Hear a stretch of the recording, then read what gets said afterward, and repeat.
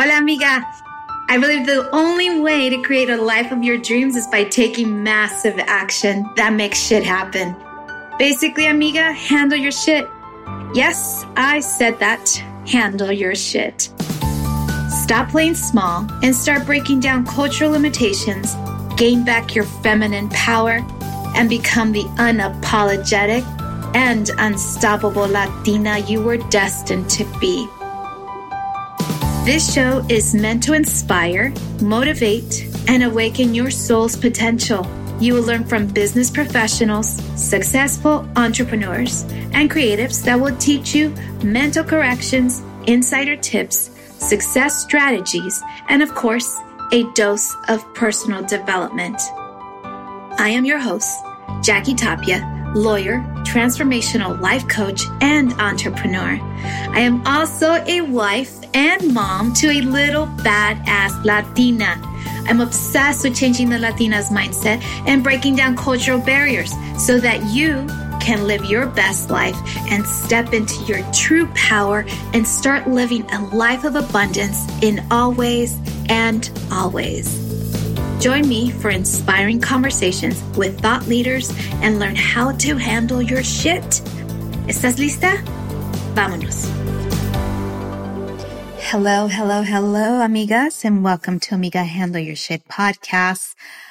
I have such exciting news today to share, and I think you've been hearing about the team event, the Empowered Amiga movement event that is happening on March 18, 2022 in downtown Los Angeles. And I have a link in the show notes where you can register and be a part of it. It is going to be really amazing and epic, bringing you amazing speakers. We're going to talk about wealth, manifesting, mindset, movement. I mean, everything and anything that you need in your life so that you can start to begin the transformation to live an epic life this year and for future years. So, amigas, in order to start this, I also wanted to talk to an old friend of mine and have her be a part of the Amiga Handle Your Shit podcast. Now, I'm talking about Elizabeth Johnson, actually Elizabeth Jablecki Johnson, and I met her at a BNI event. And we became fast friends. And obviously, I'm a lawyer, she's a lawyer, and her practice area is family law. She went to the University of San Diego School of Law and also to the University of California, San Diego at La Jolla, California, where she studied with a BA in political science. And of course, she's been a lawyer ever since and has been a part of many professional associations, BNI Top Producers Chapter, which is where I met her. She was the president there from 2018 to 2019. She's also past president of the Whittier Bar Association, the Whittier Courthouse Family Law Bench, a daily settlement officer, part of the Orange County Bar Association. And she's just got so much amazingness, if you will, part of many groups, and she's just an amazing woman. Her area of specialty is family law. And on this episode, we get to talk about family law in general, divorce, parenting, all the ins and outs. And I know that a lot of you are going to resonate with this episode because you get to learn about what it is to have irreconcilable differences in a marriage.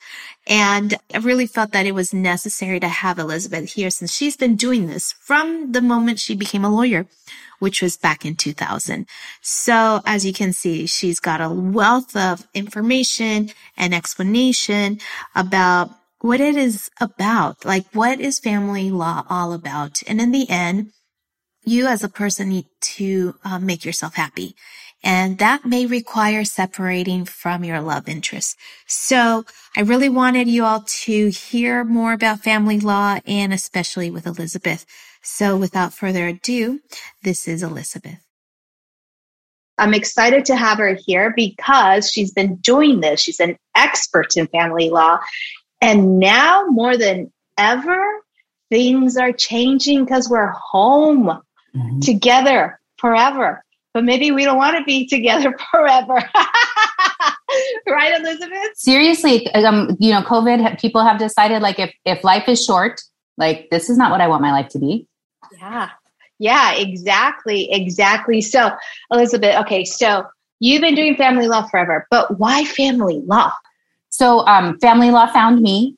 I started out working in the Department of Child Support Services down in San Diego, and they, either seek welfare reimbursement for cash aid that's paid out, and they try to track down a parent that's not in the picture to get reimbursement, or they just, establish an order for someone that needs assistance. Right. And so you fell in love with it? I really like helping people. So back when we were in a networking organization together, you always had a tagline, and you were, Jacqueline Tapia, keeping families together. and I was always like, oh, well, what am I doing? What am I doing? And I always worried that my tagline was like, I'm breaking families apart, but I'm not.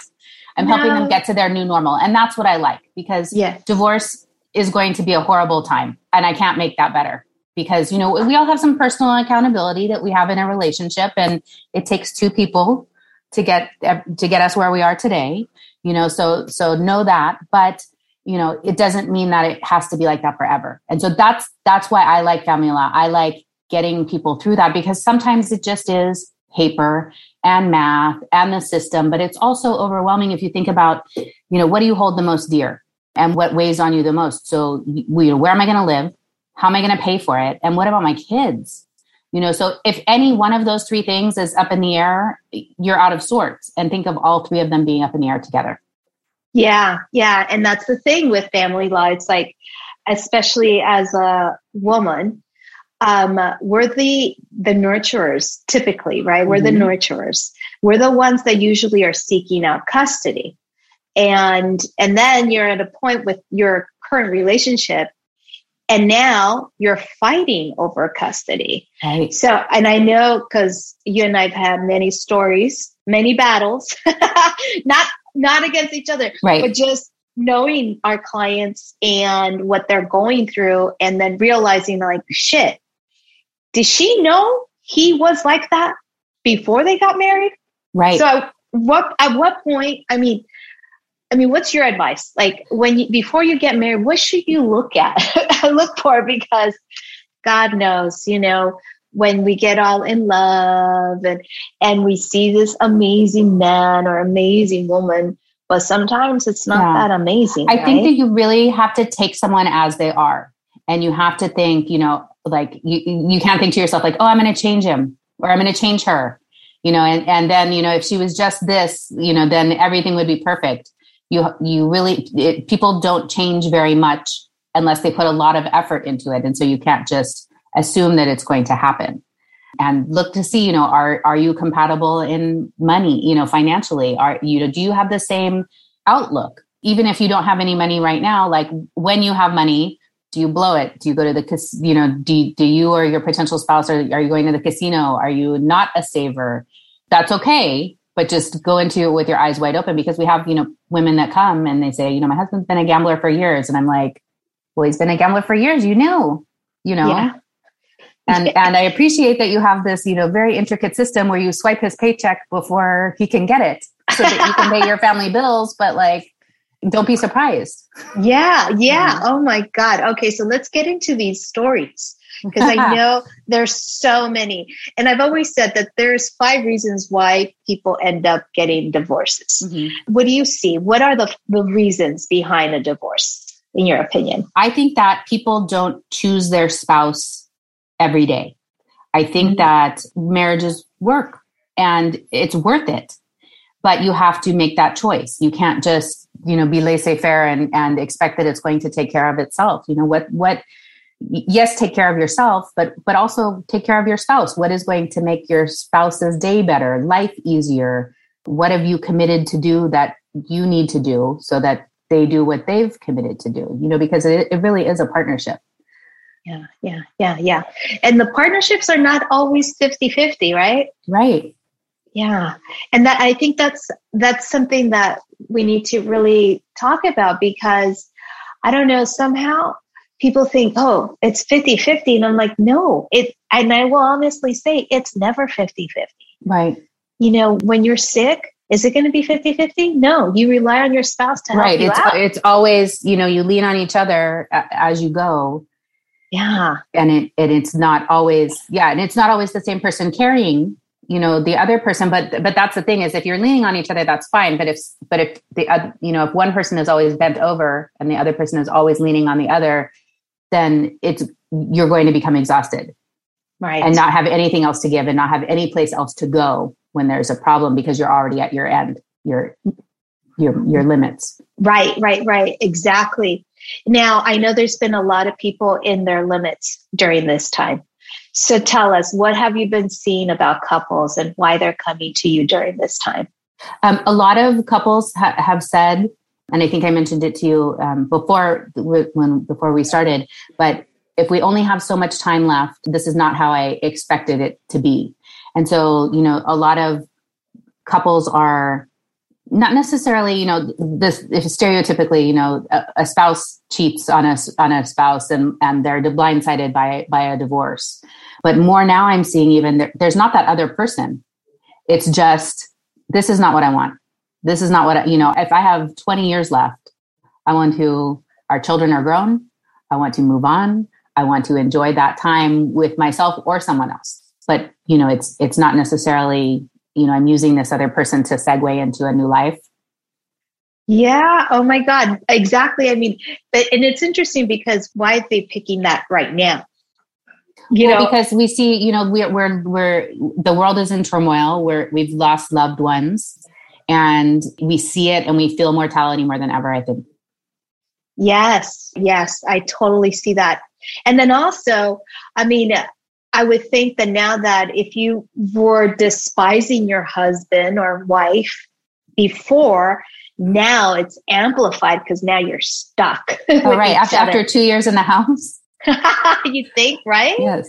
Oh my God. So I'm sure that domestic violence has been at the forefront of your practice. Right. So at the beginning of COVID, in March through June, the courthouses were closed, but for emergencies and but for domestic violence. And we saw a lot of domestic violence, and the definition of domestic violence is expanded to, not just the classic assault or battery, fear of being injured or actually being injured, but more stalking or harassing. So, 200 texts in 5 minutes. Where are you? What are you doing? Who are you with? I've looked at you on our tracking thing on our phone and you're supposed to be at work, but you're at the 7-Eleven down the street. Who are you with? What are you doing? And that is indicative of other things, so we did, we are able to not just that alone, but in concert with other things, that is sufficient sometimes for a restraining order. Oh my God, I can imagine how weird. I mean, to do that, Jesus Christ, 200 texts. Yeah. Oh my God. Well, no, and it's just you. I mean, I've blown up someone's phone before, for various reasons, and not always where are you, but funny, and you just keep going and going and going, but not 200. Not 200. Mm-hmm. And so now, okay, so would those texts be admissible in court in domestic violence restraining orders? They are. So, I mean, the thing is there's a couple ways, there's some Stitcher programs that stitch texts together so that they time and date stamp them for us. And that's always the best way. Otherwise we just have our clients, we make sure that they don't delete anything because it's very difficult for private bar attorneys to get phone records. So we just ask them to, take pictures of the texts so that we can save them for if and when we need them. But we like them in context. Right. Yeah. Absolutely. So there are these different mechanisms that you can do as a victim of domestic violence to protect yourself. Right. Mm-hmm. So let's say, for example, you get this stalker husband and you want to get out. What would you recommend for that person to do? So, I mean, it depends if you have, a child let's assume husband and wife are married and they have a child. So wife is being abused or an incident has happened and she called the police or she didn't call the police. If the police come, the police can issue something called an emergency protective order, which may kick the other party out and protect her and the child for, a period of 7 days.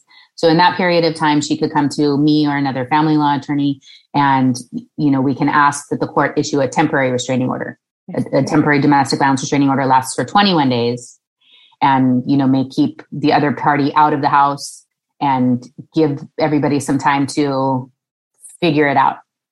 And then at the end of the 21-day period, there's an evidentiary hearing where the court can grant a restraining order for 1, 3, or up to 5 years. Right. But if a restraining order is granted, then there's a family law presumption that says that maybe that parent that was restrained, it's not in the child's best interest to be with that parent. And so the flip of the coin is that knowing that there's a presumption that can exist if there's, a domestic violence order, sometimes I see false allegations of domestic violence, which I hate because domestic violence is a real thing. Right. But so it does deserve protection. I just, I want to caution, people against the misuse. Yeah. And it happens. There's a lot of that. I mean, I know that as I was doing family law for some time, it was like, sometimes, your gut, you're like, This story does not make sense. Right, Elizabeth? Yeah, well, you're afraid, but you went in there when you knew that he was there with his new girlfriend and then you got in his face because you were afraid? Yeah. No, and I know because I'm a woman, and I understand how my mind works. Right. When I'm emotional. So, Yeah, exactly. And so, and then sometimes they think, there's some level of it. I mean, not to undermine domestic violence because that's horrible, right? But there are situations and circumstances where, it's more of a misunderstanding. Yes. Versus this is domestic violence. Yes. And I think amigas out there need to understand the differences. Right. That. So a misunderstanding is at an exchange, at an exchange of a child, grabbing someone, the baby won't go. So then mom grabs the baby, dad grabs the baby, and there's a little bit of a tug and something, and the cops come, and that's domestic violence, even though it was an accident and no one intended it to be more. Right. So there's just so much craziness that can happen. I mean, we're human, we're capable of making many mistakes. And, we hire professionals such as Elizabeth to help us unwind and unpack that because, just because me as a layperson believes that party is at fault in California, it's irreconcilable differences, right? It doesn't matter. It doesn't matter. Right. The court just wants you to be divorced. It doesn't care why you're getting divorced. Right? So, I know that as I was doing more family law back in the day, one of the things as Latinas was in Mexico, at least, it's a fault state. So, if you abandon your home, quote unquote, then there's repercussions. But here, it's not the case. Right. Here, the only thing that's kind of like a fault thing is waste. So it's, let's say husband and wife are married and wife has a new boyfriend on the side and wife is spending community money on her new beau, then she's spending her half and her husband's half on this new guy. So she has to pay back her husband's half, because she's breached the fiduciary duty that she owes to the community by wasting it on this other guy. Yeah. So that's kind of the closest California gets. Yeah. And here's the thing. I mean, some people have become very sophisticated in terms of hiding their money that way, right? Can you share a story? Well, I mean, I heard one case where, they did everything in cash. They had, cash allowances. They were doing that envelope system. And so it was hard to track what was being spent where because everything was in cash. There were no records. There were no bank statements. There were, he was not spending it on himself. He was spending it on someone else. Oh my God. Oh God. The things that you hear, right? You're just like, wow, this is a new one. Oh my goodness. So, I mean, I'm all about stories. And can you share with us one of the most challenging family law cases you've had and why?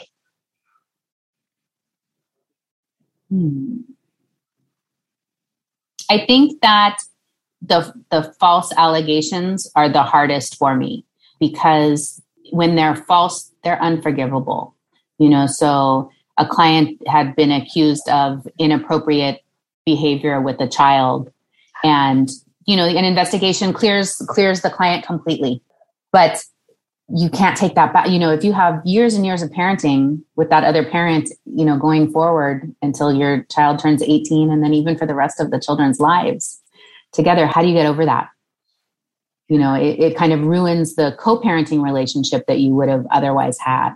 And so those things seem unnecessary. I know that, some people can't help themselves but to do it, but those are the hardest for me. Yeah. Because, most everybody wants to be a good parent, so we have people that'll say, oh, he put the baby on the Harley and he took a picture and that he's a horrible parent, or, he got a dog and he didn't fence the pool, and so he wants to, he wants our child to fall in and the dog to eat the kid, and I'm like, no, we have to start at a baseline of like, everybody, both parents love your child, and no one wants to have your child be hurt. And so that's hard too, because whether you were in love for a few minutes or a lifetime, you had a child together, and that it's not the child's issue that you guys can't be together. And so your best. Yeah. And I think, and oftentimes in divorce, I have seen they use the child as bait and manipulation. And it's unfortunate that does happen. I can count so many stories, especially in the arena of domestic violence, where that is very real. Right. And then the flip side is like parental alienation, which, that's another thing. Well, you know what? Why don't you explain to amigas out there, what is parental alienation? Well, so I have not seen a case with true parental alienation, but people come to me and say, she's alienating the child, he's alienating the child. Essentially it's when one parent is in the child's ear saying the other parent is a bad person, not worth your time, not trustworthy, doesn't love you, doesn't love me, whatever it is, and kind of like tries to turn the child, so that they're bonded or aligned more with the other parent. Now, again, the court, that buzzword, the court hates, so we try to couch it in other ways, but it's difficult. And although the good thing is courts in California really now want to move toward 50-50, unless there's something where the court shouldn't go toward equal parenting time. Like there's, drug abuse or criminal, issues or alcohol abuse or domestic violence, but otherwise the court will want to steer everybody that way, even if it's not today, but down the road. Yeah. And so that is something for everybody to wrap their heads around for sure, because, be careful what you wish for. I have had clients that have no time with their children and they say, I want 50-50 because for whatever reason, they want to pay less child support or whatever it is. And then they get 50-50 and they're like, this is hard. And I'm like, yeah, imagine being a single parent, imagine what being a single mom is like, it's difficult. So, and moms are very, what's the word that I'm looking for? They hold on to the child because they're nervous about sharing sometimes. And that's okay. But when you share, you also get a night to yourself, maybe a weekend to yourself where you can go spend it with your friends or your family or recharge and do the things that need to feed you and feed your soul so that you're a better mom when your kids are back with you. Yeah. And I remember that as a debate with some clients, it's like, oh, but he doesn't deserve to be with them. And he's a jerk and he's never around and blah, blah. And I'm like, well, guess what? Now he needs to be around. Enjoy it. Yeah. Enjoy having free time. Yeah. Because I think oftentimes there's this misconception, at least I know as Latinas, we're such, nurturers and we family first and all that. And you're the one that leads the family unit in the loving and caring way. Yes. But then that also prevents you from just putting your oxygen mask first. Exactly. And when it comes to divorce, it's like, there's a blessing. There is a blessing because now you get to have that free time, versus like, oh my God, woe is me for getting divorced. You know what? It's, even if we think this is forever, it may not be, but let's just be okay with it. Be okay. Change is almost always scary, but it's not always bad. Yeah. In the beginning, it's kind of like you're doing it very trepidatiously. Right. But, when you're in it, then there's a point where it's like, you can relax, right? Amazing. Okay. So Elizabeth, now let's say for a woman, like just take for me, for example, I've now, married 15 years. Congratulations. Thank you. And, it's a long durational marriage, right? There's these benefits to staying in a long durational marriage, like the support and all that. If you are that individual who has been married for like 9 years, would you suggest that person to like consider maybe not filing for divorce because of? Right. So it depends. So what Jackie's alluding to is in California, anything under a short-term marriage is 10 years or less. And presumptively, spousal support lasts 1/2 the length of the marriage. Anything over 10 years, there's not a specific termination date on, and it terminates upon the remarriage of the supported person or the death of either party or further order of the court, whatever that means.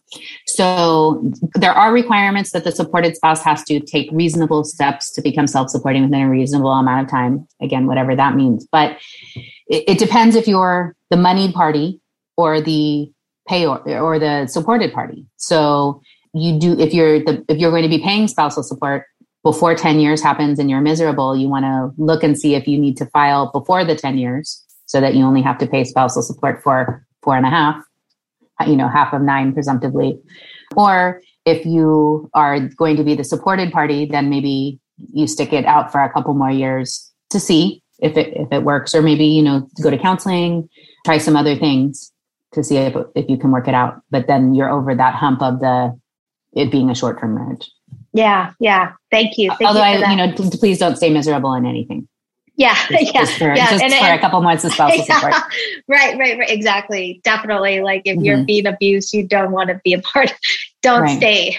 Don't stay. No, but I've also, we've had consultations with parties, and said, this is what your divorced future looks like.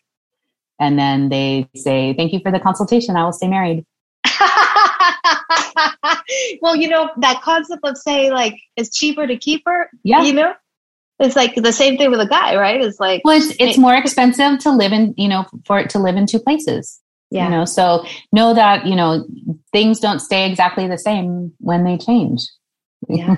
It sounds simple, but if you're living in a nice house and you have, 4 kids and one person is working outside the home and one person is working in the home, but not earning a salary, it's going to be harder when you're living separate. Yeah. You heard it here, amigas. So if you want to get to know, your rights, if you want to know a little bit more, if you're on that, you're teetering with to get a divorce or not, you could definitely contact Elizabeth. And we're going to have all of her information in the show notes because she's amazing. I've known her for a long time. We used to be BNI buddies, and she's just got such amazing, tremendous work ethic. So if you need a divorce or kind of contemplating on it, she's your gal, amigas, okay? Thank you, Jackie. You're very welcome. So my love, before we end our conversation, I always ask my guests how an amiga can handle her shit, and if you can give us some tips on that. So my best advice is sleep on that emotional communication, that Facebook post that you're going to post where you blast someone, that text that you are, you're hot and mad and you're going to send it, an email that you're going to send to a colleague or a boss or something. Write it, save it, sleep on it in the morning. If you want to send it, still send it. But that way you don't regret. Yes. No regrets, amigas. No regrets. Absolutely. I think that, we get in trouble when we lead by ego. Right. Like that's like, and everything is discoverable, amigas.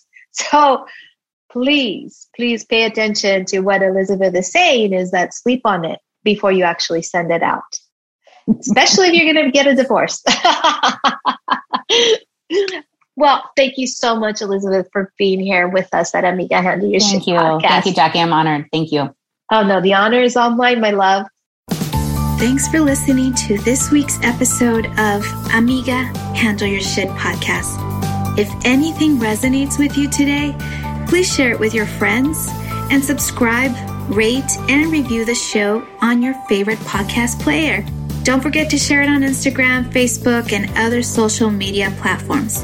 If you have any questions, comments, or feedback for us, you can reach me directly at www.amigahandleyourshit.com. Thank you so much for listening.